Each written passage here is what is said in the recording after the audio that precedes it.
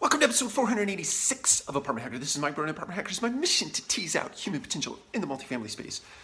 So I had a pleasant surprise. I'm in Houston, Texas this morning. Last night when I came in, or yesterday afternoon rather, came into the lobby of the hotel and there was this marquee that had my name on it. And at first it didn't really register to me that that was me, but read the marquee, and I was actually the guest of the day at the hotel I was staying in. And so guest of the day gets a fruit platter in their refrigerator, along with a nice note from the management team here at the hotel, a free bottle of water, and a couple of other things.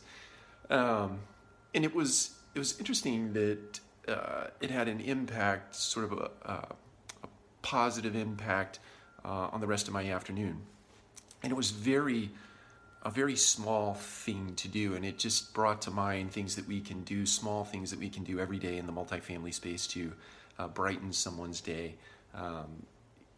Just a random act of kindness, if you will, whether it be the resident of the day or you just call somebody randomly out of the blue. You call maybe 2 or 3 people, just call them just to check in, just to see how their day's going, just to see if everything in their apartment is in order.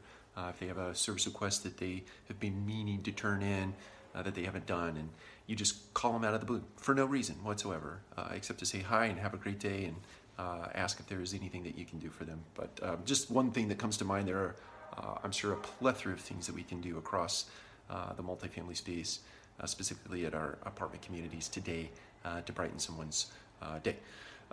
Take care. We'll talk to you again soon.